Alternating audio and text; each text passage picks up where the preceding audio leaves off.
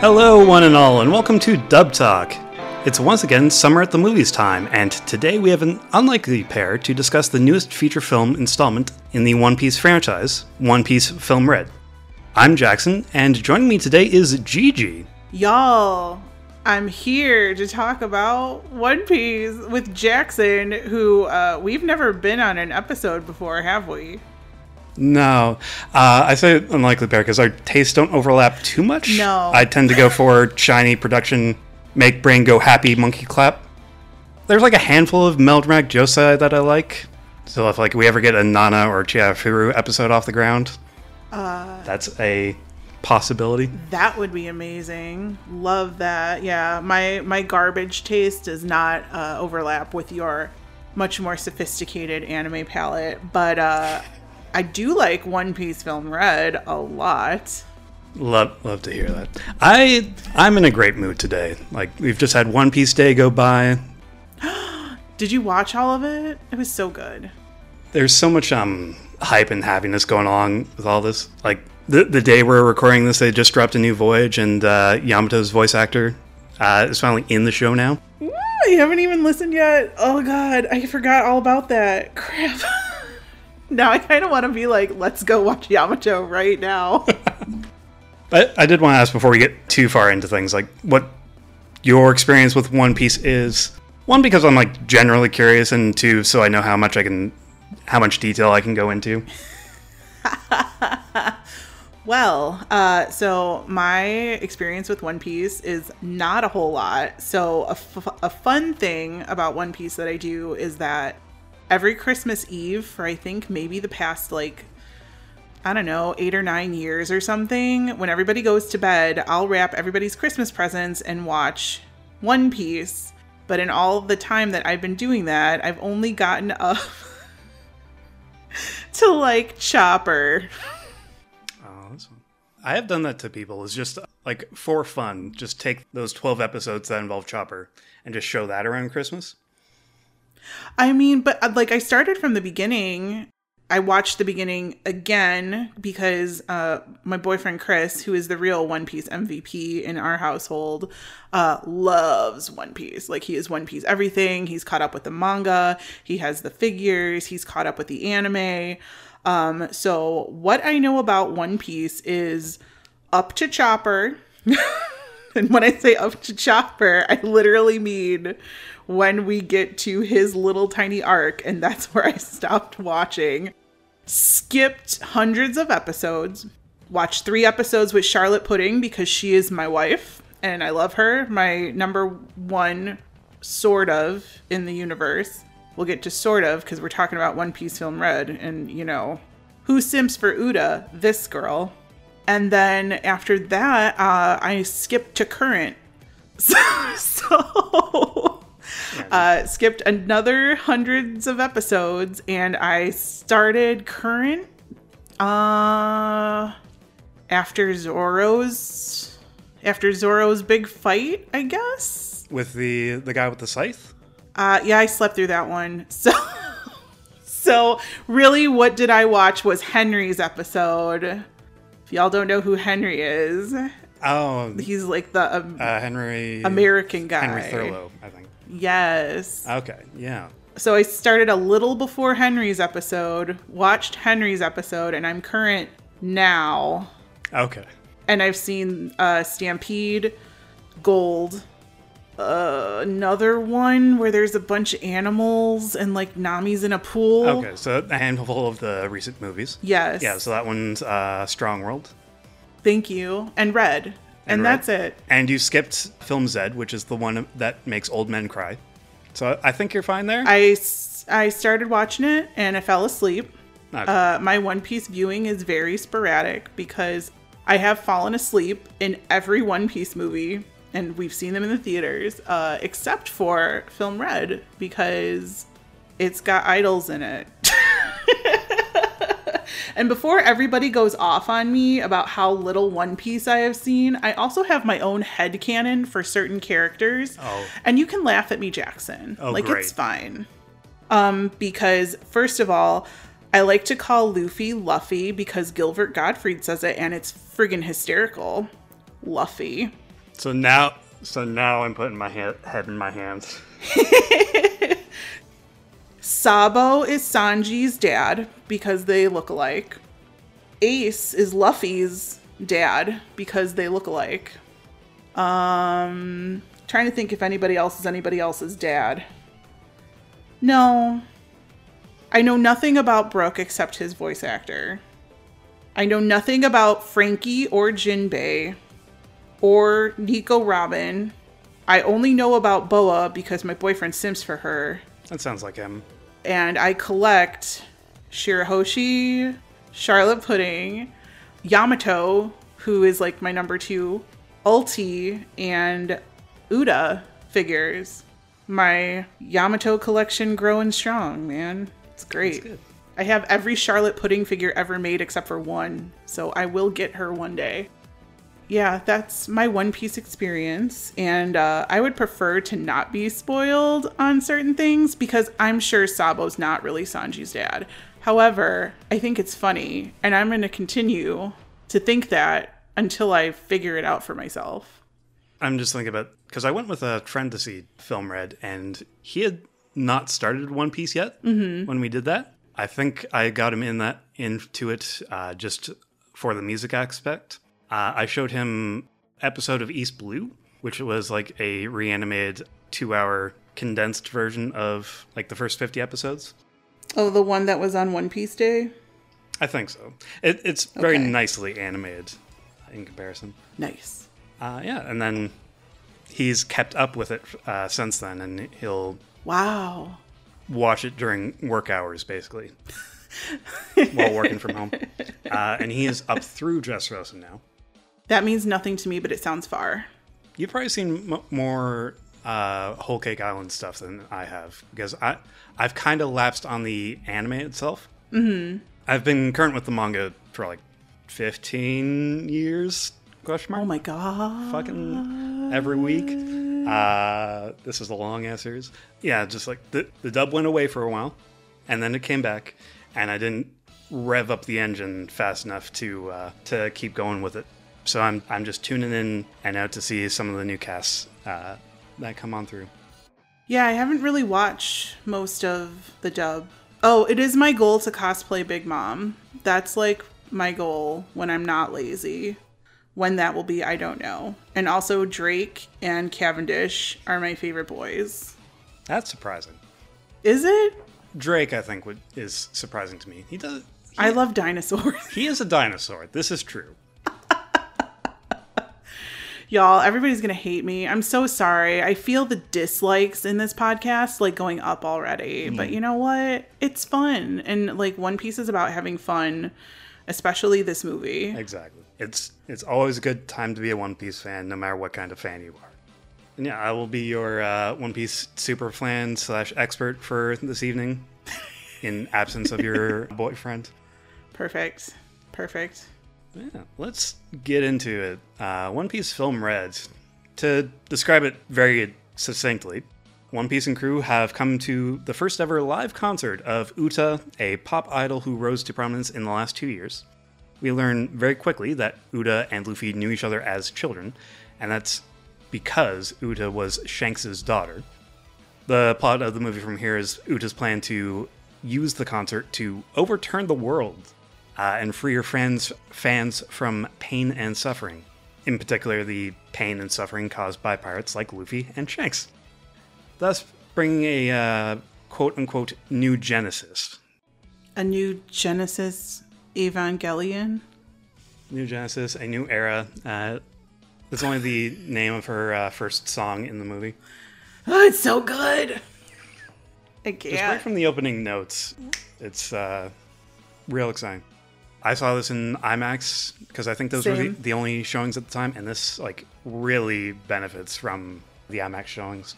Oh my god, thank god I saw this in IMAX, because watching it on TV at home, I mean, we have a big TV, but we don't have like surround sound or anything, but just in IMAX, like with that music playing, like, y'all, I was looking forward to this movie a long time because it takes a lot to get me interested in One Piece.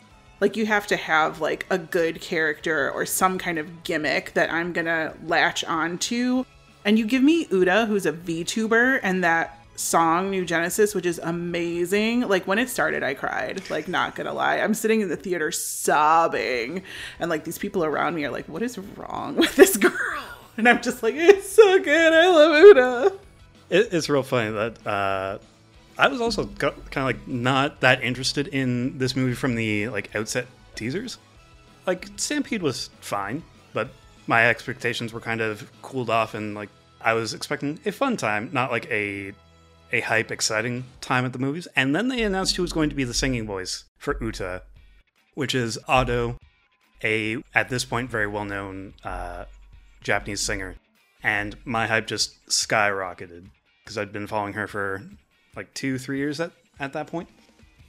I didn't know anything about her until this movie, but holy shit. Like, her voice is amazing. I was just like, there's so many different like timbres and like registers that she goes through, and it's just like, oh my god, like who could possibly even compare to sing like this? And here's me thinking, in the English dub, they gotta dub these songs, right? They have to. No, they didn't. It's okay though. That feels very much like a Toei Animation call. Like, they want to promote this music label and this singer in every region, and this is how they do it. I'm of two minds about it. Like, it would have been great to get these songs dubbed in English in the movie, but also I love Ado singing. I want it both ways. Well, we kind of got it both ways. I want to have it both ways. I want it that way. Did you just make a Backstreet Boys reference? Did I just make a Backstreet Boys reference? It's a little late for May. That's in sync. Oh no, I'm a fake Backstreet Boys fan? Question mark. It's all good. It's all good. We'll teach you. We'll teach you the ways, Jackson. Next One Piece movie, there better be a boy band. Your girl's gonna be a happy camper. They would too. I can't put past them. Well, Hiro Shimono, who plays the dragon in like the newest, the pink dragon, the big one, he's Sho in Utapri. Pink. Sho is also pink. I'm going to talk about somebody else in this movie who's also in Utapri in the Japanese version, and how that transfers over to English. All you, my girls, you with me now? We're talking about Utapri. You get it. You get it. I'm going to shut up now. Uta means song in Japanese. Who are the lovely crew and cast that we're going to be talking about today? All right. Well, let's start with the ADR director, who is one Anthony Bowling, and he's being assisted on this by ADR director Mike McFarland. Mike McFarland is, of course, the One Piece like head overseer, captain, supervisor on all things One Piece, the brains of the operation a lot of the time. But he's taken more of a step back just because it's such a huge project that a lot of other people have stepped up to the plate in this time. So like we've had Joel McDonald in the past, and now it's Anthony Bowling and Emily Fajardo doing the main series, and Anthony Bowling in charge of this movie. Along with him, we've got ADR script writer Clint Bickham, who of course has done basically all of the writing for One Piece. He's the head writer on that as well. And also I'm including in here is lyric adaptation by Brina Palencia, because even though we're not getting the dub songs in the movie, she did provide translated lyrics that are adapted and are meant to be sung aloud. They fit the meter and the rhyme scheme, so I felt it worth an inclusion. Did they spell Clint's name wrong in the credits? Because I thought it said Clint Brickham, and I said, who's that? I wonder if they spelled his last name wrong. That's not how you spell his name. It is supposed to be Bickham. That's what I thought, and I was like, I know who that is, but I don't know who Brickham is. Maybe I'm going crazy, but I swear to you there was an R in there. But whatever. I mean, do you do this, Jackson? So I was watching the dub and I had the Japanese subtitles on at the same time. No, but I did see this movie in dub and sub. Oh, okay. Yeah, I get very, like, bored of reading subtitles. So if something is not subtitled, there's like a 90% chance I'm going to wait for it to get dubbed. So I've seen it twice dubbed. I know for myself, going to the movie theater, I vastly prefer going to see a dub version just because the subtitles are like a foot high and like right in my face. I can physically feel my head moving as I try to read them while doing that. So yeah, and the aspect ratio, yeah, a lot of the times is wrong. Like, it's really weird. Not in IMAX though. IMAX is pretty good when it comes to subtitles, but so I did have the subtitles on when I watched it, and I have to say, writing wise, I enjoyed the English jokes in the dub more than the subtitle jokes. I don't know. There were just a bunch of ones like Sanji was saying, I'm going to make you into a shish kebab. And I was like, dying. And shove him up his ass. Yes. I was laughing. I was like, the Sanji Zoro bickering was in top form. It was so good. And there was like a Kiss reference when Usopp was on in the beginning. And I was just like super happy about it. Because I was like, that's a Kiss song. And Chris is like, what? And I was like, never mind. This is what I know. One Piece is what you know. Bring on the rocking, something like that. Yeah, like Rockin' All Night or something, or Every Day. And I was like, yeah, that's a Kiss reference. Awesome. Enjoy it. My meme-addled brain latched onto one near the end, which was Zoro saying, so you're finally awake? Which is like a Skyrim meme to me. See, that one flew over my head. I don't do Skyrim. I don't know. I liked the writing in this. I thought it was accurate enough to the Japanese translation, but it still had like a dub feel to it. Like, it didn't sound too static or too like formal. Yeah, married to the very like rigid subtitle translation. Yeah, that's not my jam. I like it when they make jokes. I like it when dub writers get to like stretch their writing chops and use, you know, English puns and jokes as opposed to the Japanese puns and jokes that are funny, I guess, if you're Japanese, but like if you're not and you don't know the history behind them, you're not going to get it. So I always appreciate a good One Piece dub writing joke. Yeah. No, I thought the writing was pretty spectacular on this one. Like, everyone's feeling great in character. There's a lot of great, like, action movie lines that Uda gets to say right before she starts into a song. Like, I'll make a song out of you. Yeah. That's, like, such a great, like, cool one-liner. Uda has a lot of good one-liners. Shanks going, you clinging little monkeys to the bunch of kids. Like, there's so much fun in these lines, but also like a lot of these times where the drama is just turned up that little bit more, just perfectly crafted to cause the maximum amount of pain, I thought, in some of these scenes. Yeah, there's a lot of pain in this movie for me as I sat there crying through most of it. I thought the direction was pretty good. So I don't know who's new to this movie as opposed to who's new in One Piece. Chris told me that the boat was new. In rare form, there is no new canon voices in this movie that didn't already appear in the TV show. Okay. So all of the new voices are unique to this movie. So yeah, the boat is unique. There's those two like audience kid members that, you know, chime in now and again. Oh yeah, that one that was Justin Briner. Yeah, the one that's obviously Justin Briner. The one that's Deku. Yeah. Yeah, Shepard Deku. And the other one that's the Uta cosplayer. Yeah, she was so cute. That little girl was so cute. Yeah, sweet little kids. Yeah, and otherwise it is Gordon and Uta. Everyone else are already a character. Well, I guess the jellyfish pirates, who were those guys that attacked her at the beginning of the movie. Yeah. That's one of those cameos in there just for the Japanese audience, because that's like a real-life band, I believe. I was going to say, I remember seeing them on One Piece Day, and I was like, should I know who they are? Because I don't. And then I watched the movie, and I was like, well, they were barely in the movie. Yeah, that's for the Japanese audiences. Perfect. Good for them. Get your cameos, people. I guess I can't really talk about the casting too much, except for perfect casting for Uda is perfect.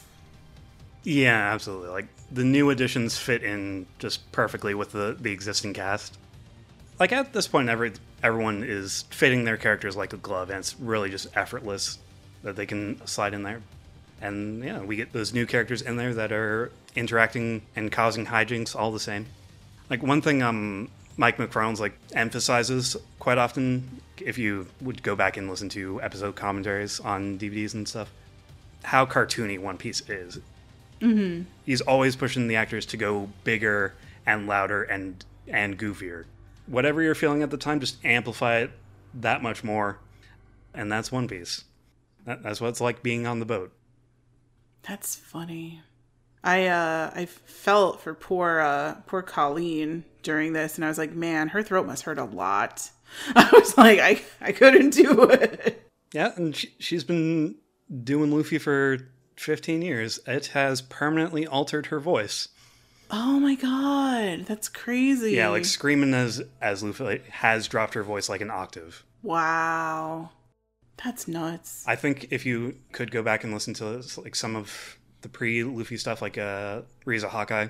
Oh yeah. I mean, I've seen Brothers Conflict, let's be real. I think that's post-Luffy. But it's pretty high. Yeah, so. Yeah, she can still go high. Yeah, I don't know. I liked it a lot. So I can't even talk about casting because the questions that I have coming up have nothing to do with this movie because the new characters are really good. From a directing standpoint, I mean, I haven't seen a ton, like maybe a little bit over 100 episodes of the dub. And like you said, like so cartoony through all of it. And that's how it's supposed to be. So I can't really say anything bad about the direction or anything really constructive about it because you're there to have a good time. And I think a lot of the direction notes would probably be said towards the new main characters like Uda and Gordon. I don't know. I just liked it. I had a good time. That was the point, right? Yeah, exactly. Good time was had by all. I was just going to mention a bit about Brina's involvement because unusually, her involvement started like months before anyone else because she provided the English translation for those lyrics so that they could be included in the movie itself. Like, oh wow, it's pronounced in like New Genesis because that's when they actually have English lyrics appear on screen for a little bit, like in the animation itself. So that's where that comes in. But they also used her translations on all of the YouTube MVs leading up to the movie. The YouTube Japanese ones or Amelie's YouTube ones? The Japanese ones on Otto's and the One Piece official channel. Oh, wow. That's awesome. Yeah, they're just there under the closed captioning. It's kind of fantastic. And like at this point, I've listened to this music so much and seeked out so many covers of these. Like I've heard a bunch of translations of those lyrics. Brina's are the best.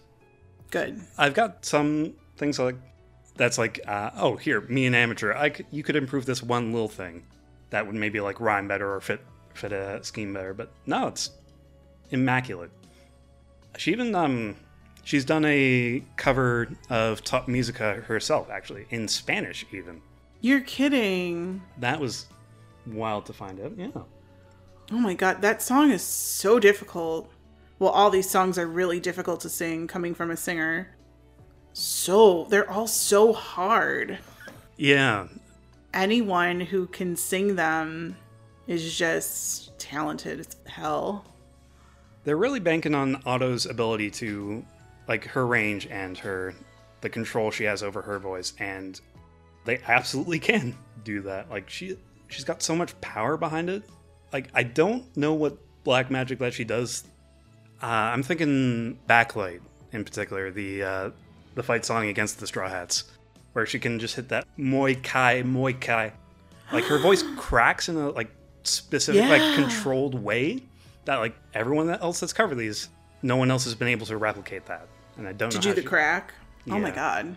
Yeah, it's hard. It's hard to crack on purpose. It's extremely difficult. Like that takes so much control, and just flipping between her registers like that also takes a ton of control. Like, a lot of the Uda songs seem very chaotic, but every note in there is so controlled by Otto, and it's just ridiculous. Like, this movie, people have said it's kind of like a musical, and it is.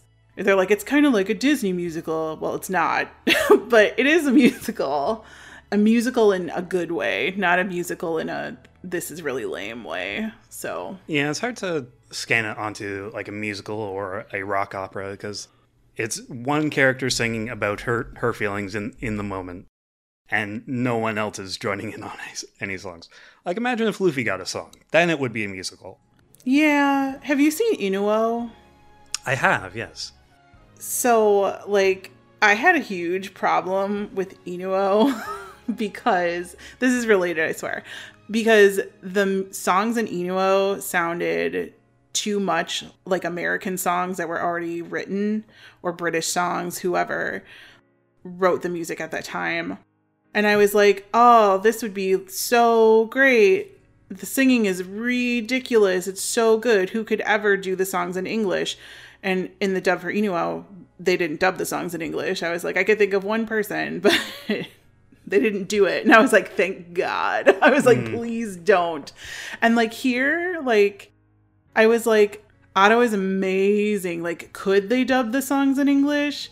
And probably we're not going to talk about her right at this moment. But when I saw the previews and everything and the trailers and the little VTuber clips for this movie, I was like, the only person who could possibly play Uda in English is the person who played Uda in English. So I was like, over the fucking moon. I think everyone had that thought. Yeah. Has she been in One Piece? No, not that I know of. She has, but that's... No! She has been once. It's a very different character. Okay. We'll discuss that later. Okay. And then it was her, the obvious choice. And you know what? She did her own covers of all these songs. And they're all really good. They are great adaptations of these songs into English. Like I said, I'm of two minds. I want them both. I want them both. Yes. And I'm glad we got them both, even if the English ones aren't technically in the movie. I was kind of hoping they might be like as a Blu-ray special feature, but instead we got those 3 episodes of the show and they're dubbed. So I was like, okay, I guess I was like, I'll take this, because I hadn't seen those dubbed. I'd just seen them subtitled, because I did watch those. Okay. I didn't end up watching those episodes because I've had experience with the movie tie-in episodes, and they've all been irrelevant to the events of the movie. It helped me because I don't know a lot of One Piece, so to go back in time and like get some more scenes of Baby Uda and Baby Luffy, I almost said Luffy, and Shanks, who I know nothing about Shanks, and like the story of the hat and stuff, and the story of the fruit or whatever, and I was just like, oh, okay, I didn't know any of this, so I was like, it was nice for me. Okay, yeah, this is all like episode 1. If you don't know it backwards and forwards, it's good to have a refresher on that. And I'll take more Uda in any way that I possibly can, because Uda is the best, and I love her, and I love her little jacket, and I love her hair, and I love everything about her. She's the best. Fight me. None of that jacket in the movie, for sure. It's there for like 2 minutes because she takes off halfway through. I love that jacket. Like, if they made that jacket... They have made merch of that jacket. Did you see the new figures where I think you can change the clothes? I haven't seen that many. I've seen alternate colors on some of the figures. I hope that's not it. I hope it's you can change the clothes, because that was a very expensive figure to have to buy 3. It was like $180. But it was like one with the jacket and one with the white wings and one with the black wings. Better be able to change those clothes. I was going to ask, do you have a favorite song on of the 7? My favorite song is the angry song that I listened to on Spotify like 30 times in a row one day when I was really pissed about something. The one where she's just screaming in a runic language? Yes. Tot Musica, yeah. That one. It's like a real good showcase of just like every modern Japanese music talent right now. It's a lot like Chainsaw Man in that way. Because that had like a different musical artist for every episode to do the ending, right? I don't know. I've seen one episode of Chainsaw Man. I know. I'm the only person ever.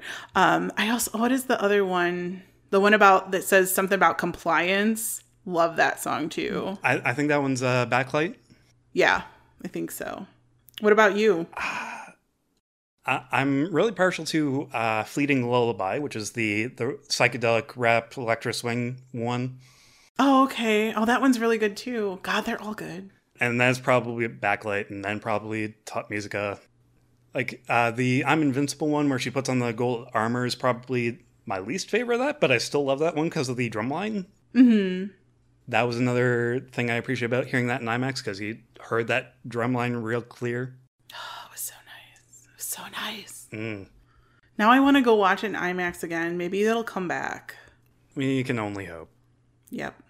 Yeah, I think that covers our cast and crew. Let's get into some of the characters. We're just doing 2 groups of characters this time around. This movie is stuffed already. The individual characters don't have a whole lot to do if they aren't one of the main 3.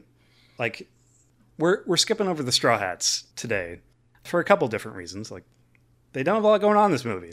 Like, they all do their thing. Yeah. I don't think Jackson wants to hear me simp over Brooke. It's fine. It's fine. This movie needed more Brooke. If this movie had more Brooke, that would be great. Like, how do we have a movie involving souls and the afterlife and music and not involve Brooke more in the plot? Like, he has a built-in, this is me nerding out about One Piece, but he has a built-in defense and control over his soul that Uchi's powers should not work against. And yet here we are. Really?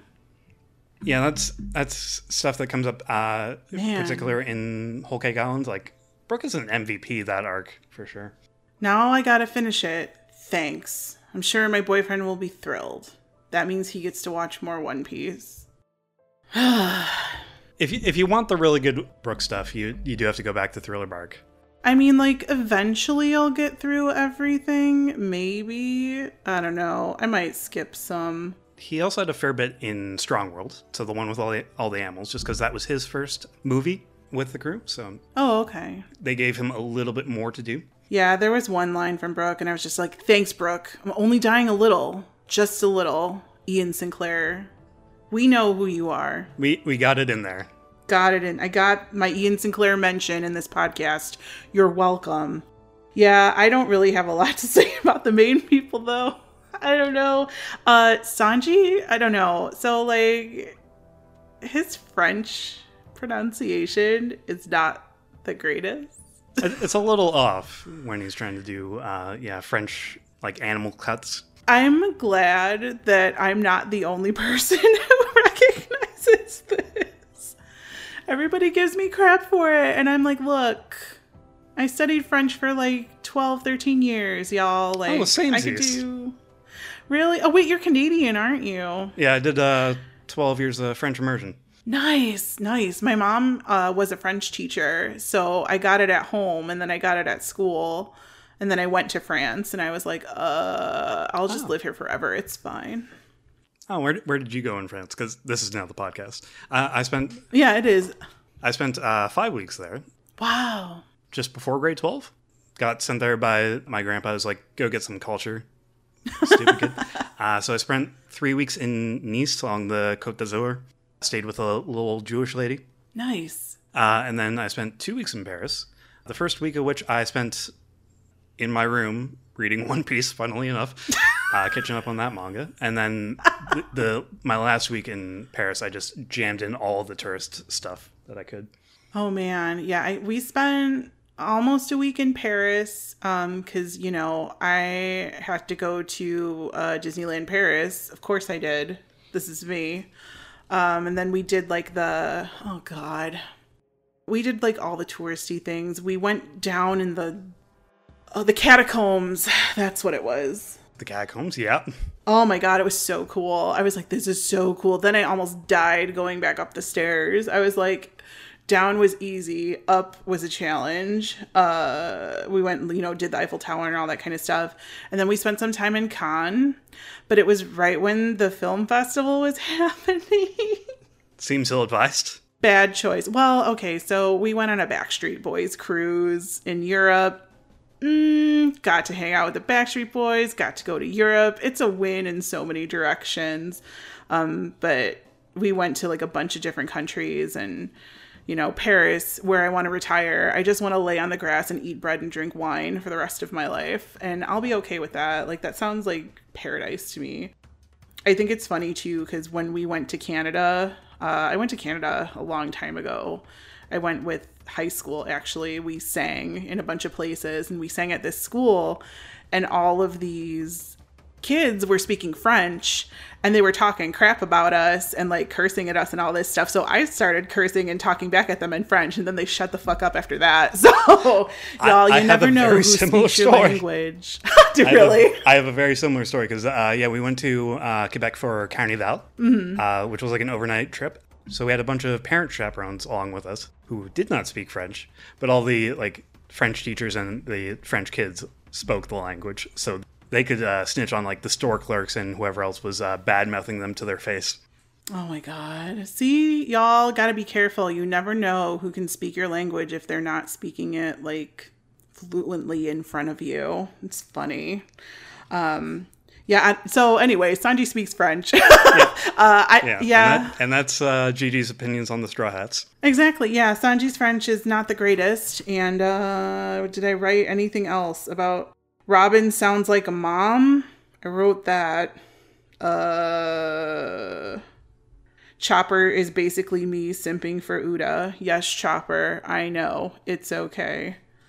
That's all I've got. They don't do a lot. Yeah, I think our friend Zenith covered them pretty well when she and Andrew did Film Gold a couple years back now. Oh, good. Good. Oh, I can actually listen to that now since I've seen Film Gold. There you go. Hey. If you want to know my thoughts, I'll be brief as I can. All the Straw Hats are voiced by all-time industry greats. If I made a top 10 list of my favorite voice actors, they'd be 9 of the 10 people. Yay. And their respective Straw Hats are career highlights for each of them. I will be accepting no criticism at this time. I love them all. Yay. I can't say bad shit about Sanji, though. Sanji's my favorite. I also collect Sanji figures, but there's way too many for me to get them all. I can't even judge. Sanji's my third favorite Straw Hat. What am I even saying? Who's your favorite, though? It is a Nami Usopp tie for first and second. Oh, now I feel bad because before we started recording, I was talking shit about Usopp. If I have to pick one, it's going to be Nami. Yeah, that's who Chris likes too. He loves him some Nami. Brooke slots in at number 4, and 90% of that is Ian Sinclair. This is where Luffy comes in around here. And then, yeah, the rest of them, all kind of the same after that. I love them all. Yay. From here, though, we can get to talk about some of the other characters in this movie that have at least something to do or something to talk about, such as newest Straw Hat Jinbei, good old fish uncle, as well as Sunny-kun, the marketable plushie that they've added to this movie. One of 3 marketable plushies that they've made exclusively for this movie. What? Shit, there's a plushie? I gotta have it now. Who are the other 2? Beppo and Bluno. All 3 of them got turned into little tiny chibis, right? Is that the bear? Yeah, that's the polar bear. And the weird guy in the green tracksuit. Okay. Welcome to the part of this podcast where Gigi doesn't know anybody's fucking name. This is a very silly movie, in parts. Also, I want to talk about, for myself, I wanted to talk about Kobe, and you had some stuff to say about Bartolomeo, captain of the Barto Club. Yes, I had to think about who he was for a second because I didn't remember his name, but I got it now. Rooster. I mean, Luffy doesn't remember anyone's names either. His name's Rooster, as far as anyone's concerned. Oh, really? That's funny. Cavendish is Cabbage. What? My boy. Okay. All right. I know nothing about him except what I saw in that movie, BT Dubs. And his boat is like the best boat ever. It's got a pony on it. He's got the pony boat. That's right. He's He's from the beautiful pirates. He had to leave his homeland and become a pirate because all of the women in his country were fighting over him because he's so pretty. Wow. Yeah, I like him even more now. He's like completely my type. Perfect. That's Cavendish. Voicing these characters as Jinbei, we've got newcomer Daniel Bogg. Kobe is voiced by Micah Solusod. Bartolomeo is voiced by Tyson Reinhardt. And Sunny-kun, our mascot character, is voiced by Lisa Ortiz. Lisa is well known from 4Kids voices like Pokemon, Yu-Gi-Oh! She was the previous 4Kids voice of Tony Chopper. Oh, wow. So we're at that stage where the 4Kids voice actors can, slot in there now and again. We've had we've had 4Kids Luffy come back and voice an old woman, for example. Ouch. Jinbei, Daniel Bogg, this is all he does for Funimation. He hasn't had any other named characters, I should say. Seriously? He's been a bunch of additional characters and bit parts all over the place. But this is he might have one or two other voices, but this is what he's got. Okay. Kobe is Micah Solusod, who's been around Funimation a long time now. In Noragami, he's Yukine. In Yuri on Ice, he's Yuri Plisetsky. He was in the Code Geass OVA, Akito the Exiled, as the main character in that. Tyson Reinhardt has been in One Piece before, mostly to do the same type of voice. He was in Film Gold as the Dice guy. That's always come on, hit me more, hit me harder. He's probably most known for Daru from Steins Gate, or now, I guess, Ranga, the wolf puppy from the Slime Isekai. Okay. I've also got, did you see the Natsume Book of Friends dub? I did not. I haven't seen that at all. I put that Kaname Tunuma because I thought you might have seen that one. That's all right. Sorry. I hate to disappoint you in my non-anime watch. This is the first thing I've watched all month. I'm trying to gauge what you might have seen. A for effort. I am in no place to judge. I've watched one thing in the past year. Or past literally season, I should say. Yeah. I write down everything that I watch, and the only thing for July that I finished was rewatching this movie. And I'm pretty sure in June it was a movie. Oh no, yeah. I watched Lonely Castle in the Mirror in the theater. Don't. And I watched Kageki Shoujo again. Good. So I could record a podcast. Basically nothing except podcast recordings. I'm proud of you. Thank you. Oh, I haven't mentioned Gordon, who I wanted to talk about in this section. Oh, in this section? Yeah. It was voiced by Jim Ferranda, known for Muscular in My Hero Academia, which was a big muscle-based villain. He's Franken-Zombie from Sleepy Princess in the Demon Castle. Okay. And he was the dad in the Quince harem anime. Quintessential quintuplets. I did watch the Quince. All of it. I'm still mad at it. I won't spoil it in this podcast. Nino is best girl. Anyway, he was also in that other show that I watched where he played that hot guy. That's really unhelpful for anyone listening, except that I did do a podcast on it. It's Millionaire something or other. Millionaire Detective? Or what? Yeah, that's it. I was thinking Pretty Boy Detective Club, and I was like, no, that's not right. Millionaire Detective. He's the hot guy. Love Jim Ferranda. That sounds about right. I want to talk about briefly about Kobe. Yeah. This character is my son. Really? I love him so much. He shows up in episode 1. He's a little dopey dough boy with pink hair and big glasses. And then, 200-300 episodes go by and puberty hits this child like a truck. Dude, he got hot. What a glow up. He looks so good. Every time I see him, I'm just filled with pride. And this movie goes to show some more of that. He gets to take command and call shots while Luffy's at commission. He's going around and getting shit done while everyone else is running around in circles. Love him. Oh my god. He's also just so honest and bashful. Like, there's some stuff that's happened off screen where, as a result of that, he's been called a Navy hero. Yeah, Chris was telling me about that.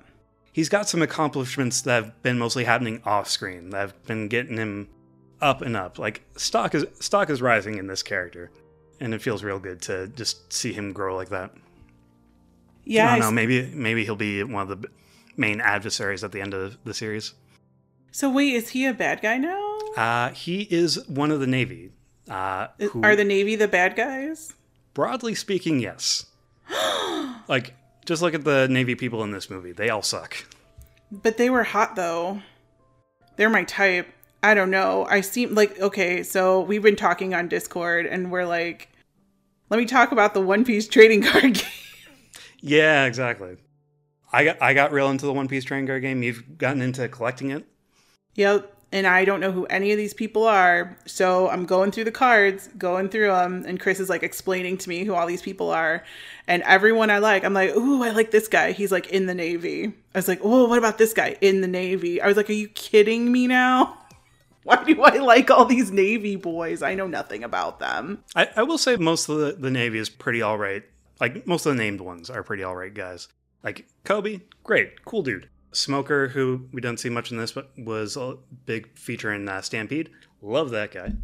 Fujitori's in this movie. I don't want to talk about Fujitori in this movie because it kind of sucks and is out of character. But he's normally a pretty chill dude. Nice. Kizaru, kind of an asshole. Not really going to defend him.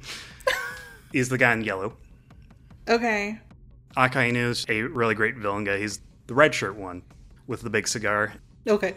And his job in the movies is just to stand around and be mad. Mm-hmm.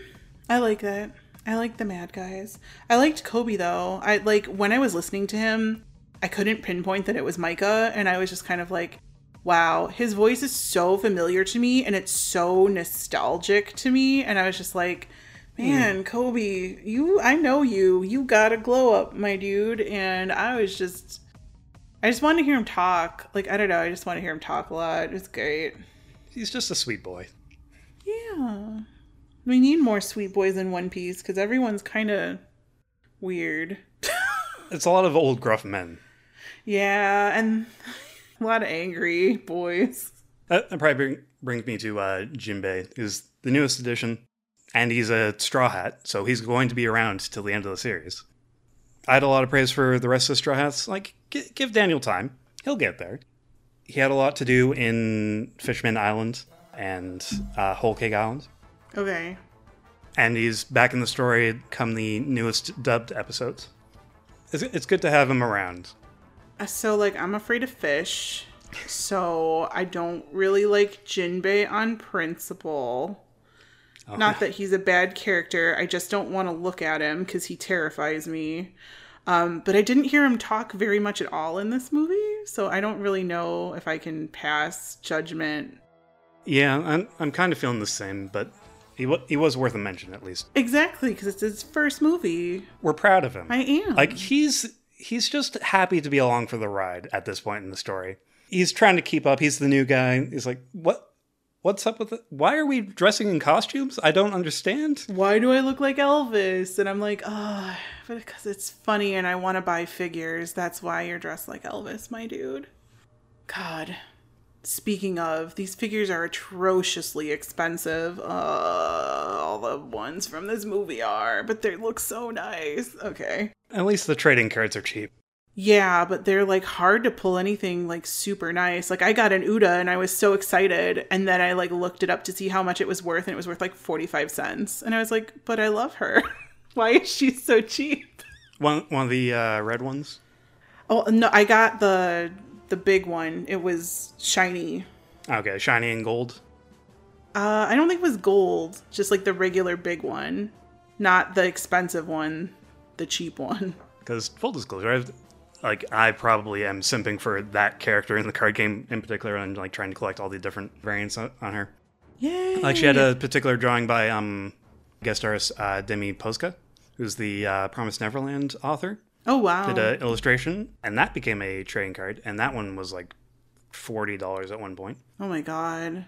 And that's for the alt art special one. Yeah. Yeah, the regular one's not seeing much play, so people aren't trying to grab it and collect it. They'd rather sell it, so it's gone way down in price. That's okay. I got her. I was so excited. I was like, I got Uda. I like literally screamed in the car, and Chris was like, what the hell? And I was like, Uda! And then he was like, look it up and see if it's the good one. And I was like, it's worth 45 cents. But I love her, so that's all that matters. I didn't get any good ones yet. I'm still trying to pull that $60 Charlotte pudding. I have to keep remembering that pudding is her first name, not her last name. So I have that card. Shut up. I could probably get you that card. No, I want to pull her. I'm that bitch because we also pull Pokemon cards, and I'm like, I have to pull the Marnie full art. If I don't pull the Marnie, my life is not complete. So I literally have every Marnie except that one.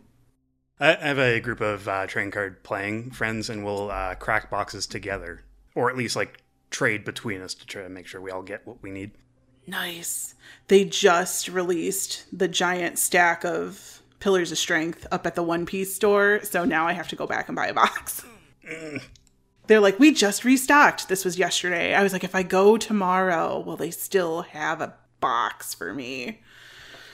Anyway, fam, that's our lives now. This is our lives now. Okay, so let's talk about the dude. Can we talk about the dude? What, with the hair? I guess, the green-haired dude. Okay, so the green-haired dude is voiced in Japanese, ready fam, by Shotaro Morikubo, who is Reiji in Udano Prince Sama. So in all of my notes, whatever this dude's name is, Bart, I called him Reiji. And he sounds like Reiji, and he has green like Reiji. He's definitely Reiji from Udapri if he had a nose ring and was like way cooler. Tyson sounds like this Reiji guy? In English? Well, he doesn't have an English voice. Udapri has no dub. We won't talk about it. No, I wrote, Reiji sounds like the Kool-Aid / Slim Jim man. Why does Reiji have a New York accent? I don't understand. Is it because he's a punk? What's going on here? I wish I knew what this guy sounds like in other stuff. And then Chris was like, he sounds like the dude you simp for in School Rumble, because that's him. And I was like, oh. Why does he sound like that? I get it. That's kind of great. Which guy in School Rumble? Is it the dude Harima? Harima. With the mustache? Yeah, with the mustache and the sunglasses. All right, well, that's fun. Putting that note away for later. I know. I was like, that's where what is his name? No, his name is... Brandon Parter? Sorry, that's Shanks. My bad.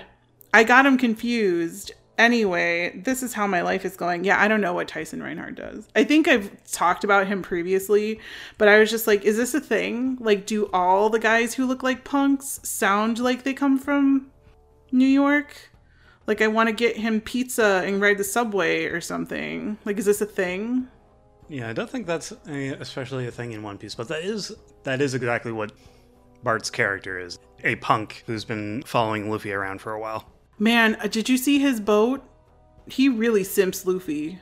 Super hard. Like, I think when we figured out what his deal was, we're all just like, oh, he's one of us. He's a One Piece fan, like the rest of us. Fuck. And this is what Oda thinks of us. And then he became a super popular character as a result. Oh, is he? Because he's in all the recap episodes, and that's where I was like, hey, this dude sounds familiar. It wasn't a dubbed one, it was a subbed one.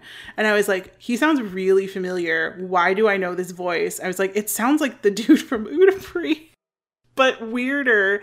And so I looked him up, and I was like, it is the dude from Udapri, but weirder. So I was really excited. I was like, I caught that all by myself. Chris was like, I'm proud of you. I was like, thank you. He gets a lot of laughs. Okay. Yeah, and he's just well-loved as a result. Well, now what you said at the beginning of the episode makes a lot of sense to me if they're always told to be more cartoony and to go, like, above and beyond. I get it, Tyson, now. I get you. I get you, boo. Like, I get why good old Bart Reiji is how he is. But I was just very confused. I was like, why is he's the only one who talks in a New York accent? Why? What is happening? Because I don't have context behind this. So it was hysterical. I'm not doubting it, but I was just kind of like, what's happening? So I just wanted to talk about Reiji. Really? There's surprisingly few accents in One Piece. I know way early on when they were first casting for it and doing auditions, they were like, no pirate accents. Okay. Absolutely none. And then they kind of slipped in people like Mihawk, who's kind of got a little bit of a Spanish accent. Okay. Who else was there? The villain in Strong World has like a Jamaican accent going on. So yeah, they've loosened up a little bit. But they've really not had to resort to accents just to have the same person do multiple voices in the show. And they need to be distinct, so they give them an accent.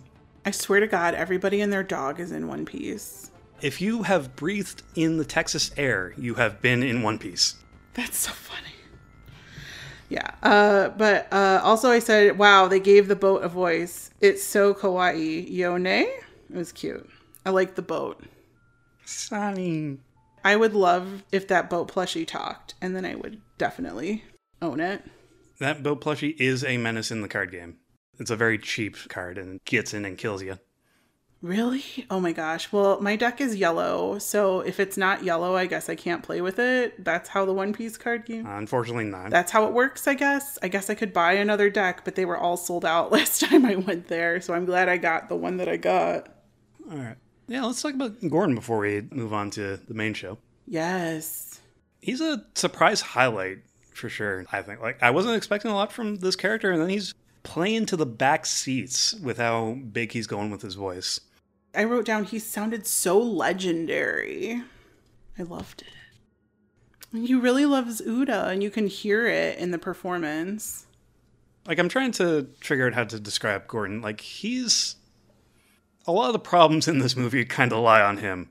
Yeah. Just a little bit. Like, the character himself is earnest, but he's not too bright about what's all going on. He's complicit in the lie that's going on, and he had access to this terrible demonic song and didn't get rid of it. But it carries through in the performance that he gets a lot of good meat and material out of because of all that guilt and regret that the character has. And Gordon talks a lot. He has a very long monologue, and I was just like, wow, this is more dialogue than anyone else in the movie has. But Jim Veranda is just so good at it. I was very happy with it. I've said before that he could like read me the phone book and I'd be happy. I think one of our inside jokes was somebody was going to get him a phone book. I don't know. I liked it a lot. I was like, but you could feel the compassion and everything in his performance. And Gordon is such a layered character that he has a lot to process, you know? Like, I think my favorite part of his performance was kind of an understated line, but just after, like, the rest of the group escapes from Uta and they leave Gordon behind. So she confronts him about that. It's like, so you understand what I'm doing. You'll help me, right? Not in the way you want. That line, it's stuff like that that's endearing me to Gordon. And once you watch this movie the first time, like, you should really go in kind of blind, because once you watch it the first time, the second time is like so different. It's such a different experience when you know what's going to happen.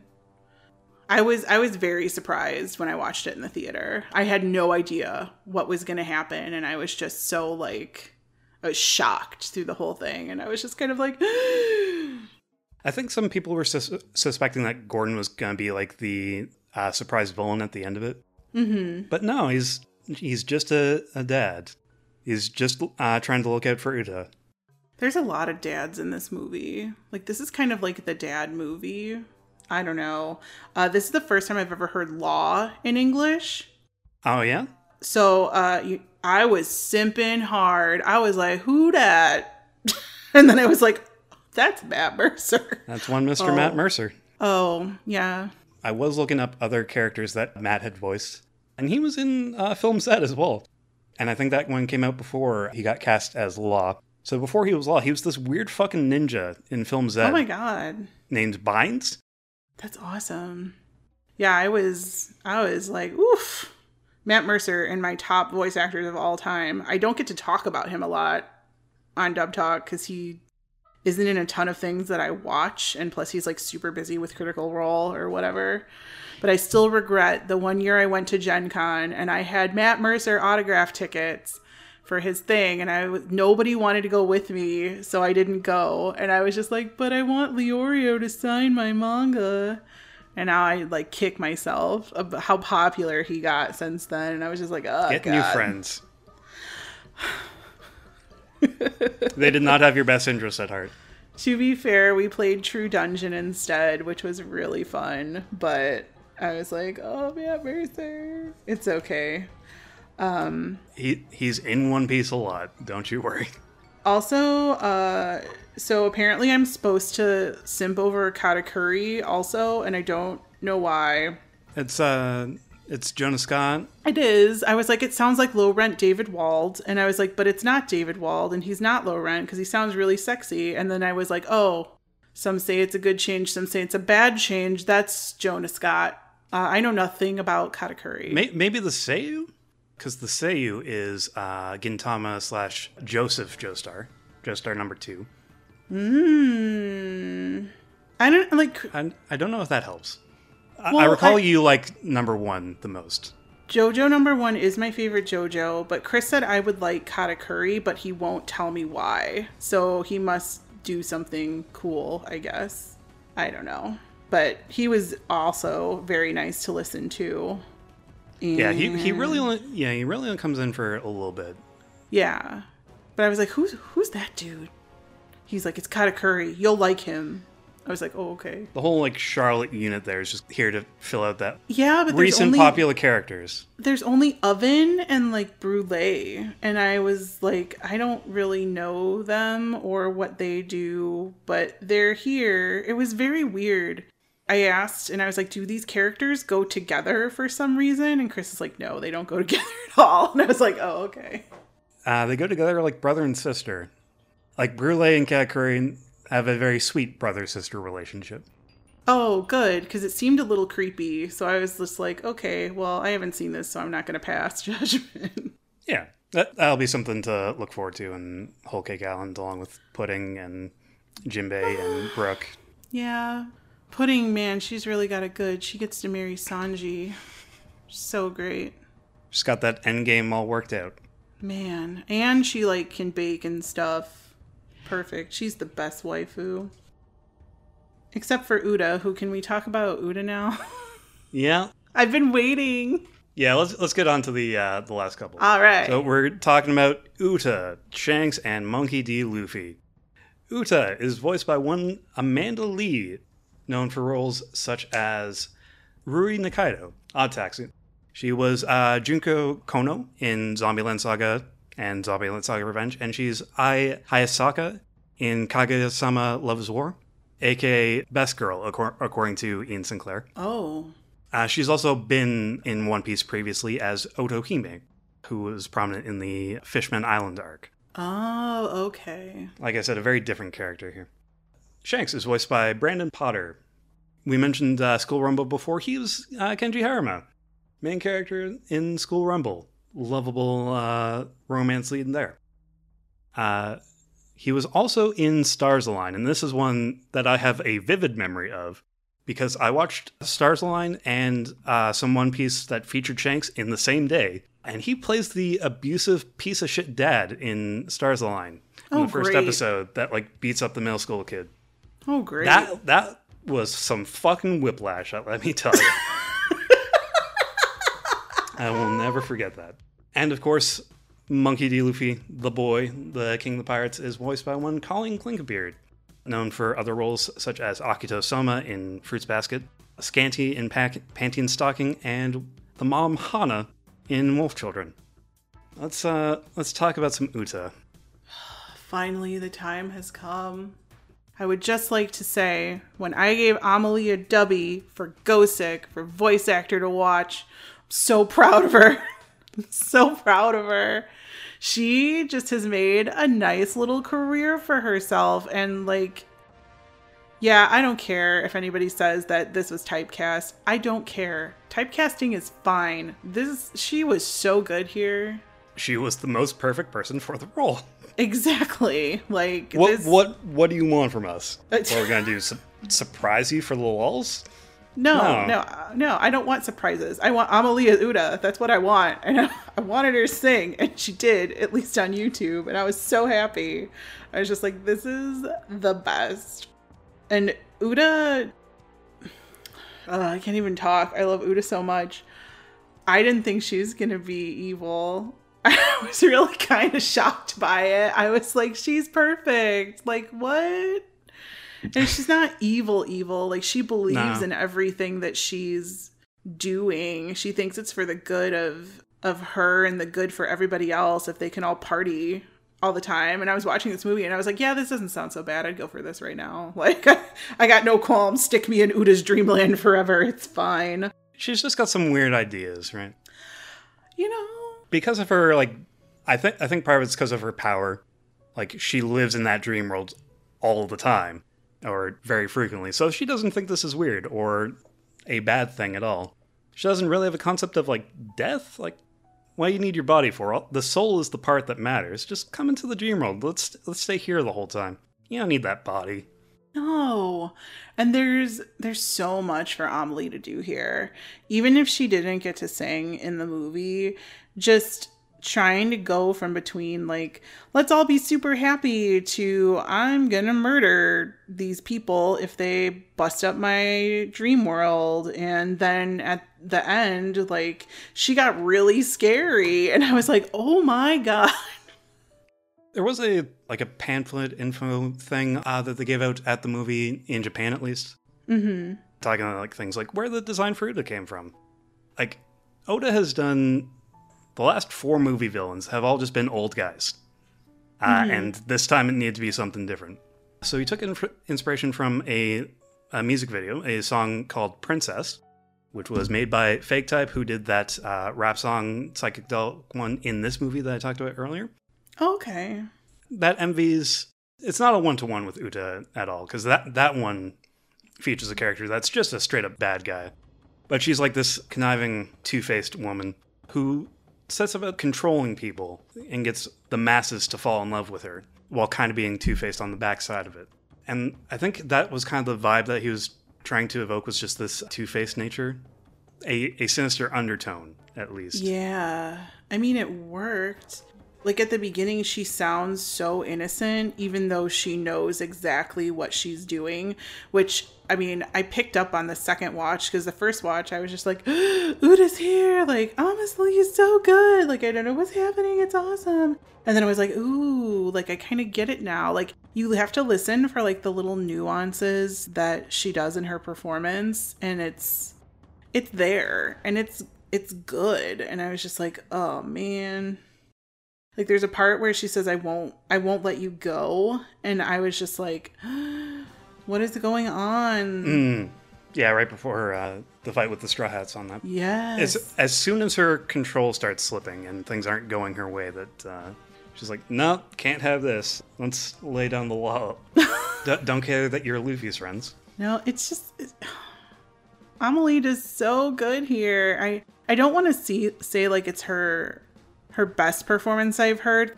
I mean, My Dress Up Darling was ridiculous and amazing. But it's like this role was made for her. I loved it. Yeah, for sure. Yeah, like, Amelie's been doing English anime covers for 17 years. And Uda's a character that wants to change the world with her music and singing. It's kind of perfect for Utaite or Vocaloid cover artist growing up on the internet to want to do this. Yeah. It is just kind of perfect for that. Love it. Yeah, like some of those parts where she's losing control and starting to just double down. The part that I really got into was, I understand what the problem is. I just need to make things more fun. Where the voice just starts cracking and she's getting out that desperation. Yes. Ugh. More teddy bears aren't going to fix it, but you could try. It's good. I believe in it. I believed it the whole way. Give me that Kool-Aid. I'm down. I don't care anymore. You probably don't have a concept of this because you started with Film Red, basically. But Uta being introduced as one Luffy's childhood friend, This is like the third retcon that boy's backstory has gone through. Oh, really? So it's interesting in that regard. Like, I think it works for the movie, but people have had negative things to say about that. I think it works, and it's smart to like really quickly get people endeared to the character, which is kind of necessary for what they're trying to do with it. And also works in the other direction. When she goes to tear the straw hat, it claws at the audience the same way it does claw at Luffy. It feels like in a lesser writer's hands, this would be like a Mary Sue kind of fanficky, fillery kind of complaints. But if it works, it works. What can I say? I mean, because I don't read the manga, I don't really have any concept of what's filler and what's not, and what's canon and what's not. So if I'm watching it, it's canon to me. Like, I don't care. Uda forever. And I'm just like, I bought it that they were friends when they were babies, you know? And yeah, absolutely. do you know who played Baby Uda and Baby Luffy? I believe for both of them, that is still the same people. Oh, good. I think that's Amelie and Colleen as both. They were really good as babies, too. Yeah, surprisingly. Like, they're cute kids. And they've got a cute friendship as children. Yeah, they're fun. I like them a lot. I like that she gets up in Luffy's face a lot. She's got so many good faces, especially in that section like with the chicken race. Oh my god, that was so funny. I was like, really? She's actually going to beat him eating chicken? How is this possible? Oh, she cheated. That's the best part. The fact that she can beat Luffy in an eating contest is the best part. Man, Uda can really just do anything. Is there anything she can't do? Let's not talk about it. I'll get sad. Like at the end of the movie. Okay, I guess because you probably know more than I do, and we have had this fight since we saw the movie in the theater in November. Does Uda die at the end? So I had to rewatch the movie a second time. So the way... so she's probably not coming back. I'm sorry to say, Gigi. I don't think so. I think she'll come back. Have you seen Snow White? They put her in a big little bed too, and she was okay. A big old coffin? It wasn't a coffin, it was just a bed. Drape their flag over it? It was just a bed. I will say that pamphlet I mentioned earlier, the thing it has at the end of it is like, think of it more as escaping than dying, is what Oda has said at the end of it. Stop it. I can't. She has to come back. What am I going to do with my life? How am I going to get more figures? I will say that the thing, because the movies are always like dubious canon, and the way people have kind of made it work in their own heads is like the events of the movie itself didn't happen, but everything leading up to the movie is real, and Uda's out there somewhere putting out more CDs. Don't patronize me, Jackson. I think about it the same way I do some of the other movie villains that didn't make it through. You think that she died. It's fine. She'll live on in my heart forever. No. We just have to ignore that, like, the credits are plastered with first and last album. Is that what they say? Yeah, on some of those CDs. I was looking through real close to check on that. I was just too busy screaming at all the people who I could recognize in the background. Right? Yeah, those are moments for One Piece fans. Like, oh, we haven't seen this guy in fucking forever. They had, so their names are Gaiman and Starfunkel. Shut up. No way. Shut up. There's that little guy in the treasure chest from East Blue, who was there for like an episode. And he has a girlfriend who's also trapped in a treasure chest. And their names are Gaiman and Starfunkel. Wow. Wow. Okay. That's good. That's some good shit. One Piece is great. Oh, man. Well, I'm going to be sad now, so why don't you talk about... I was going to talk about some of the sad stuff with Uta's character. Oh, yeah, you do that too. I'll be over here crying. The Shanks abandoning Uta stuff on the island. That rings like plot contrivance and melodrama, but like without it, we don't have a movie. But I think Amanda like really, really gets across Uta's pain so well. And that's what makes it work. The betrayal in her voice and the lines that she's given, they fucking hurt. Oh my god, for sure. Another lie. I thought we were family. Fucking... It hurts. It hurts. Oh. God. Oh, she's so good in this. She's so good in this. I can't. Like, she's just so good. This is more of an animation thing, but there's a surprising lot of subtle character work happening through animation. Like, I'm not used to One Piece characters being this touchy-feely. Like, towards, like, the third act of the movie, when Uta's getting ready to stab Luffy through his straw hat, the way she, like, gently strokes his hair on his sleeping face, like, that's such, like, an intimate, sweet moment that I'm not used to seeing from One Piece. Really? This is real, like, high-quality stuff. Oh. And then Shanks intervenes, shows up, his theme kicks in. Like, I was seeing footage from a theater in France where this is where they just started riding, like, hooting and hollering and getting the fuck, getting up. Really? I probably would have done the same. That scene, the quivering lip, the way that full range of just shock and relief and anger and bitterness that all goes across her in a single shot. It's so, so good. And then that still pushes her further over the deep end, where it's like, okay, I've committed to this, I've doubled down, now it's time to triple down.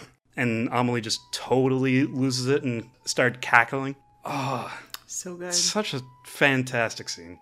So scary. I loved it. Loved it. Shanks, though, what a... When I thought this movie was just going to be about him, I wasn't that interested, but I still should have. Like, Shanks is still such a cool guy. And I have basically loved Brandon Porter in everything I've heard him in. Every time. He has such a recognizable voice, for one, but when it comes to characters like Shanks, he just has this innate ability to give these kind, reassuring words. Like, he feels like a parent. Even he gets to do some of that overwhelmed butt monkey shtick like he does in School Rumble, like in his backstory when he first discovers Uta in the chest. Yeah, that was cute. And gives that cute lullaby as he becomes a single father at age 20. Well, he's got a crew to help him, but... And they put that at the climax in the middle of a punch, the way One Piece loves to do. Just hits for maximum impact. Like, I'm going to be good for a while if I ever just need to cry on command. I'm just going to queue up Uta's my daughter. She is our family, and if you want to take her, you're going to have to be ready to die. Oh man. Shanks has gone to war, quite literally, for less. Love that, man. See, I don't really know a whole lot about Shanks, so when I watched this, I was just like, yeah, who's this guy? I don't know who he is. So I was a little confused at first because I thought he was supposed to be like this big, not mean, but like important, kind of scary pirate dude, and he didn't sound like a scary pirate dude to me, and I was just like, oh, he sounds kind of normal. Yeah, the first impressions tend to be reversed there. Oh, really? People like start out thinking he's like a kind of normal, jovial guy, and then comes the gets down to business when you threaten him and his family and his friends. Yeah, the performance was so much better when he's threatening. Even with all the screaming and everything, I was like, damn, I get it now. You know, I still don't know a lot about Shanks, but he loves his daughter and he loves his Luffy, so, I mean, that's all that matters, really.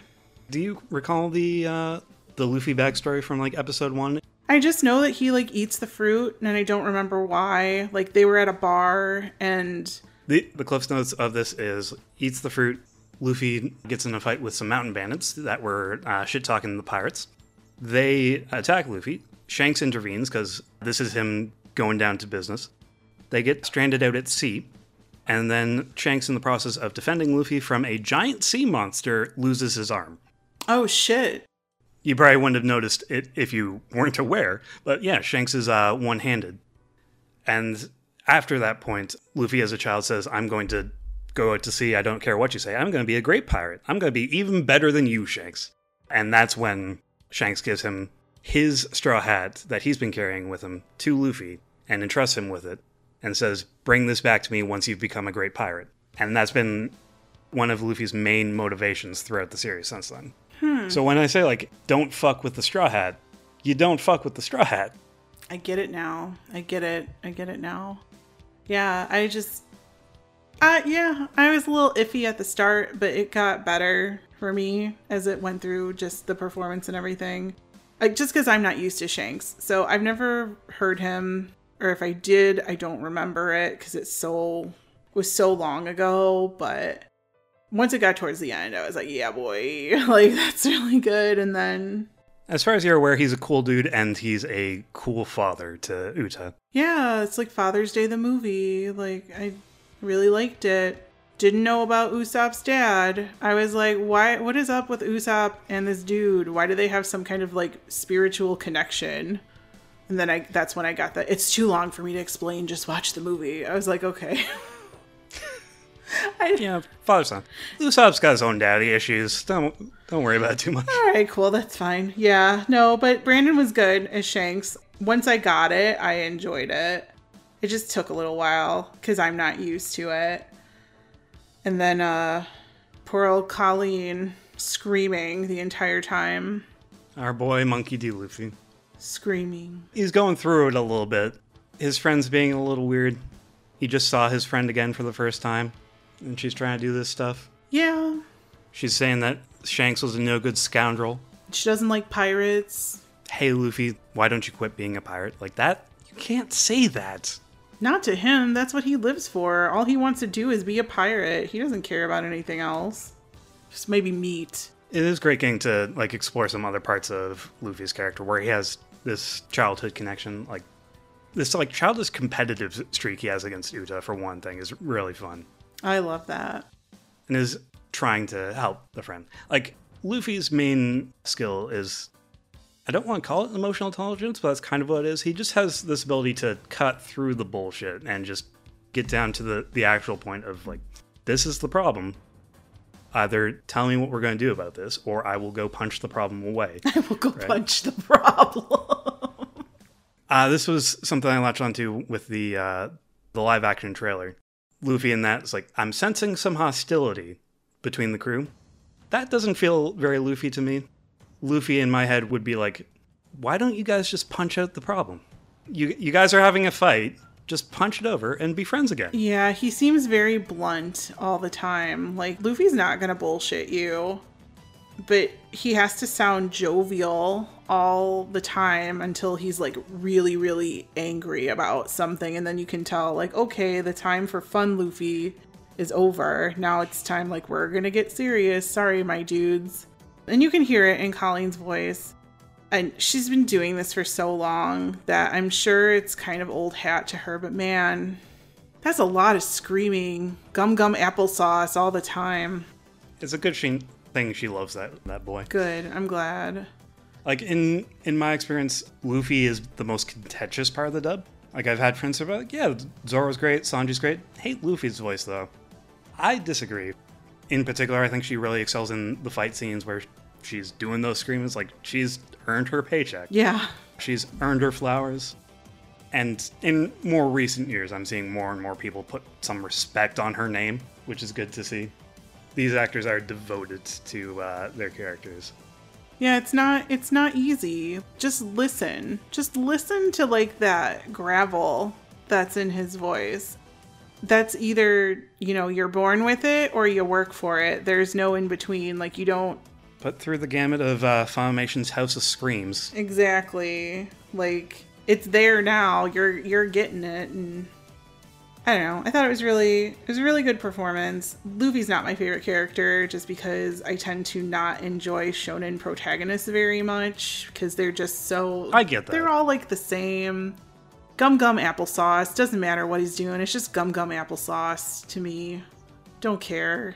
At some point I turned a corner on Luffy. I was like, I could watch this boy do anything. I'm fine. I'm happy. I liked little Killua Luffy at the end though. I said Luffy. You know what I'm talking about. He got all like cloudy Killua at the end. Oh, yeah. As I call him, White Luffy. Chris is like, that's a giant spoiler. I was like, for what? I didn't even see it. He was getting real excited in the theater. And I was like, what are you getting so excited about? Yeah, I recall that. The theater just was like, all of a sudden was like chatting really heavily. It was like, what was that? What was that? What was that? Because that was the thing that had just happened in the manga. Oh, okay. So they got to include it in the movie just in time. Yeah, that's going to be in the anime because it's been about a year since this movie came out. August 6th is when we're going to see that animated for the first time. Yeah, I saw that in One Piece Day, and I was like, oh, this is an important thing? Yeah. Okay. Yeah, it's kind of a big deal. It's kind of a big deal. Don't worry about it. I won't. Just put that out of your mind until it comes back up later. Well, I'm already mad at what just happened in the show, so I don't even want to talk about it. Yeah. No, I get you. You know what's up. You get it. You know. I don't even have to say it. You're like, yeah. Mm-hmm. So some more pain in this movie. I really like the final scene with Uta and Luffy. That breaks my heart. Oh, stop. That was really good. You never once punched me, Luffy. Like, throughout the movie, he does a bunch of big wind-up attacks. And then he pulls it back. But all of those were, like, big final blows that he used on other villains throughout the show. Oh. If those had hit, those would have had a big impact. But he doesn't do it because she's still his friend. Yeah, they're besties. Oh. Just shit like the passage of time as a theme will just get me out of nowhere. I guess you got taller at me at some point. Yeah. She's like, I always thought I was taller than you, but I guess not anymore. Like, everybody's growing up. See, I guess there's... Okay, you know. I guess there's a time skip. A little one. It's only 2 years. Which I haven't gotten to. I have no concept of how old these characters are or are supposed to be. So now they're like late teens, early 20s. Oh my god, are you shitting me? Okay. And then there's a bunch of adults in the crew as well. Woof. Okay. Well, that's... Oh man. All right. Yeah, I guess that makes sense for Uta. Yeah, she should be 21. Okay, yeah, college age, extremely headstrong and kind of stupid, but like you know what you want and you're gonna go for it. That tracks. Also in that scene was when she gives him back the hat. It means a lot to me too. It's the hat of a great man, so I expect you to grow into it. Yeah. And the single like blink and you miss it flash of a tear that falls off Luffy's face. Oh, I did miss that. Damn. I didn't know it was the first time, so I was like, the second time through, I was watching real close for it, and it was like 2 frames of a tear falling down. Like, Luffy doesn't not cry, but it's very rare that he cries, and like something understated like that never happens. Oh. Where he's holding it back like that. Like, if he is going to cry, it's all blubber and snot. So like that. He grew up. Ooh, pain. He's growing up. All the babies growing up. Damn. He's a sensitive lad. One last thing that I latched onto, that this is more like big One Piece broad picture stuff. Mm-hmm. There's this idea that's been floating around for a bit that, like, what is Luffy's dream? To be king of the pirates. Because it's not actually to be king of the pirates. There's something more that comes after that. Okay. We don't know what it is yet. Oh, okay. But this movie is one of the first things to provide a hint at what that could be, or like a theory of what it is. The execution scene that Uta creates, where she's got Luffy in the barricades, like with the spears. Why do you want to become king of the pirates so badly? Mm-hmm. Same as you to create a new era. There's some big implications behind that idea, I think. Some broader One Piece ideas of what does Luffy want to do? What is his dream? What comes when he finds the One Piece? The world's going to turn upside down when he gets there. Do you think he's going to get there? Do you think it's going to end with him actually finding the One Piece? I think so. I think we're going towards a happy ending. Well, I think I know what the One Piece is, and I'm going to be real mad if I'm right, so I hope I'm wrong. I can tell you that the stuff that we've been told about it is it's a physical object. It is a thing. It is not the friends we made along the way. That was what I thought it was. Don't worry, we've heard this joke many times. We have been assured it is not the friends we made along the way. Luffy's going to get a prize at the end of this. Well, okay. Maybe he'll get like a wife or something. I don't know. A husband? I don't know. The friends he made along the way. There's a lot of wild theories out there about what it could do, at least. One theory is that, so you know there's this big, like, dividing line through the world called the Red Line. It's a giant continent. Okay. And you've got all these seas that are divided up into spots and isolated from each other. Yeah. One of the ideas is Luffy will break down that big old continent, the Red Line, and join all the seas together. So that's kind of like the friends he made along the way. It's like the seas he met along the way. There's also thoughts of, like, he has to kind of overthrow the government in some aspect, right?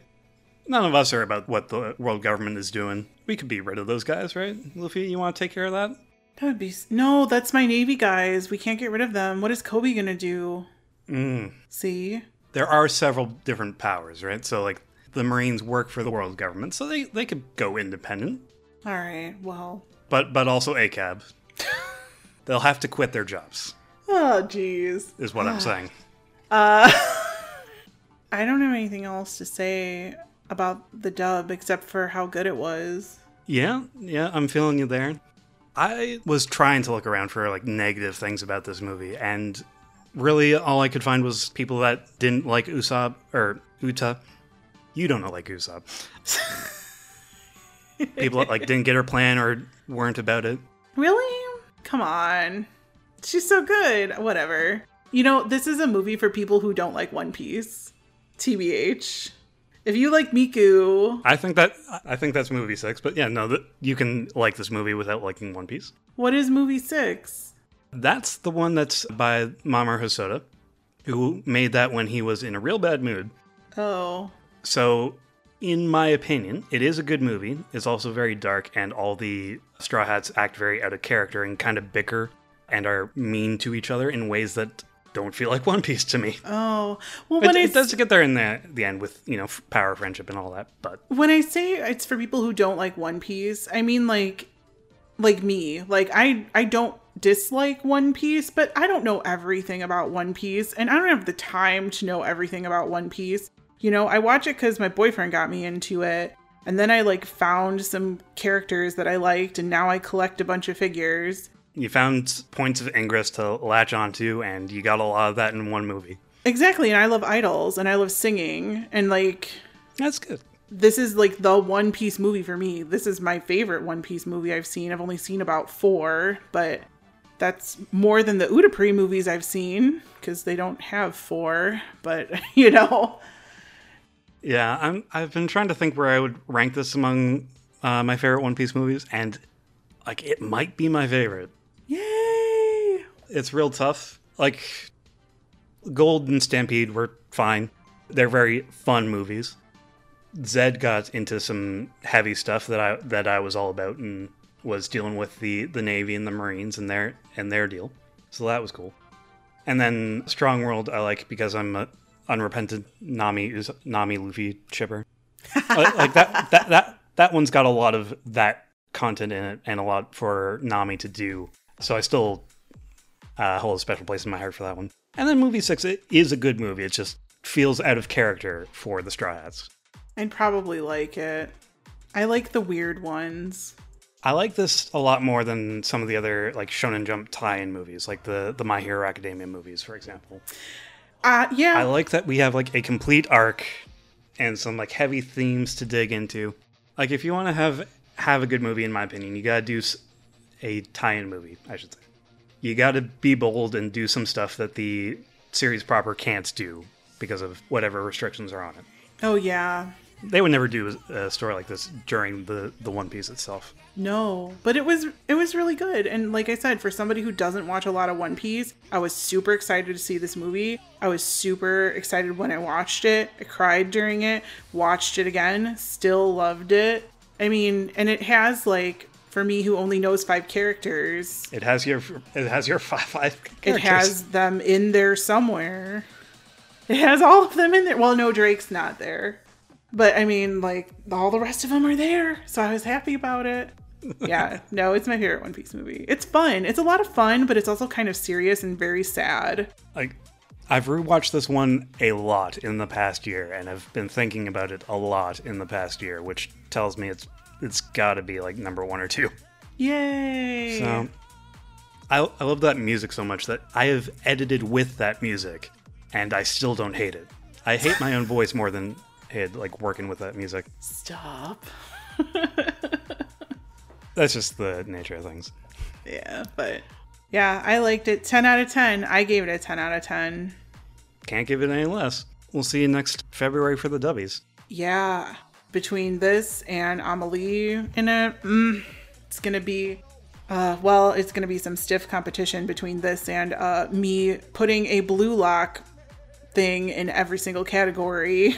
So there's your spoiler, fam. Look forward to that episode that's probably not coming this year. Sorry. Good times. Okay. If you would like to watch One Piece Film Red, it will be streaming on Crunchyroll upcoming July 27th. Otherwise, you could buy it on Blu-ray from Right Stuff or Crunchyroll. Hey, did you know that 4K Blu-rays are region-free and that the UK is getting a 4K set with the dub on it? Stop it. Just some little information for you. You could buy it from digital storefronts like I did to watch this movie as soon as I could. So that's on Microsoft and Amazon. We'd like to thank our Patreons who made this episode and all of our Summer at the Movies possible. Our $5 tier of Megan's mom and dad, Michelle Travis and Victor Maberota. And our $10 tier of Anthony Brown, Carla Lestigao, Julia W., Kimwa Soup, Marissa Lenthy, and Otaku Anthony. Gigi, do you have anything to plug at this point? Not really. You can go follow me on Twitter before it decides to become a letter at Animepalooza. I tweet when I can. I'm very, very busy lately, but I'm trying to be there for y'all. I do have a YouTube channel, same name. I haven't posted a video in months though, so I probably won't post another one until I get the notice that they're going to demonetize me again. So there's that. Where can we find you? I'm also on Twitter for the time being at 9ClawTiger. I got through this whole episode without saying the word VTuber. But that's mostly what I end up doing is retweeting VTubers. If you like this, you should check out the VTuber Monarch. Wink, wink. It's Amelie's VTuber. It's not a secret. But some of the great singers out there are like Muna Hoshinova or Hoshimatsu Suse. Great, great Japanese talent. If Twitter goes the way of the dodo, I'll probably end up on Mastodon. It's seeming like where I went and joined the server called kind.social. I've got some complaints about Mastodon, but it's close enough to a Twitter replacement. I'll end up where the people go, wherever the VTubers and the Japanese artists end up going. Wherever the VTubers go, I'll be there. Otherwise, I'm on Discord. You will not find me on Discord, and that's the point. Yeah, I think if Twitter dies, I finally will get to retire. Yay! Kind of looking forward to it, not gonna lie. Live my life in peace. To put a podcast out every month. Good times. God. Well, this is fun. I'm glad we got to do this. This was fun. I enjoyed this. Good. I'm glad I learned so many new things about you. I'm so excited. I love learning things about people. I got to talk someone's ear off about One Piece. It's a good day. Good times. Good times. Well, I hope y'all enjoy Summer at the Movies. I don't know what's next. Is it Penguin Drum? I think the finale comes after us, which is Inuo? Oh, okay. Well, enjoy that. By the way, the dude who I thought would play Inuo is Adam Lambert, which would never happen, but you know, I'm putting that out there into the universe. It's fine. He's the only one who could possibly sing like that in English. Fight me. Hold on. Fight me. Hold on. Where can you find Dub Talk, though? I presume still Twitter. Dub Talk Twitter. YouTube, Dub Talk Podcast on any RSS feed on your podcast app. I believe the plan is to set up a Blue Sky account. We're at least going to try it out. There you go. Fam. Follow. Do the thing. We'll be here. We'll be here. We're not going to stop. Can't stop, won't stop, not till we're dead. Oh my god. Or until, like, I become a member of the cult of Uda and I just sleep forever. That would be bad. Let's not do that, I guess. I was about to say that'd be nice. All I want is a nap. The internet, not even once.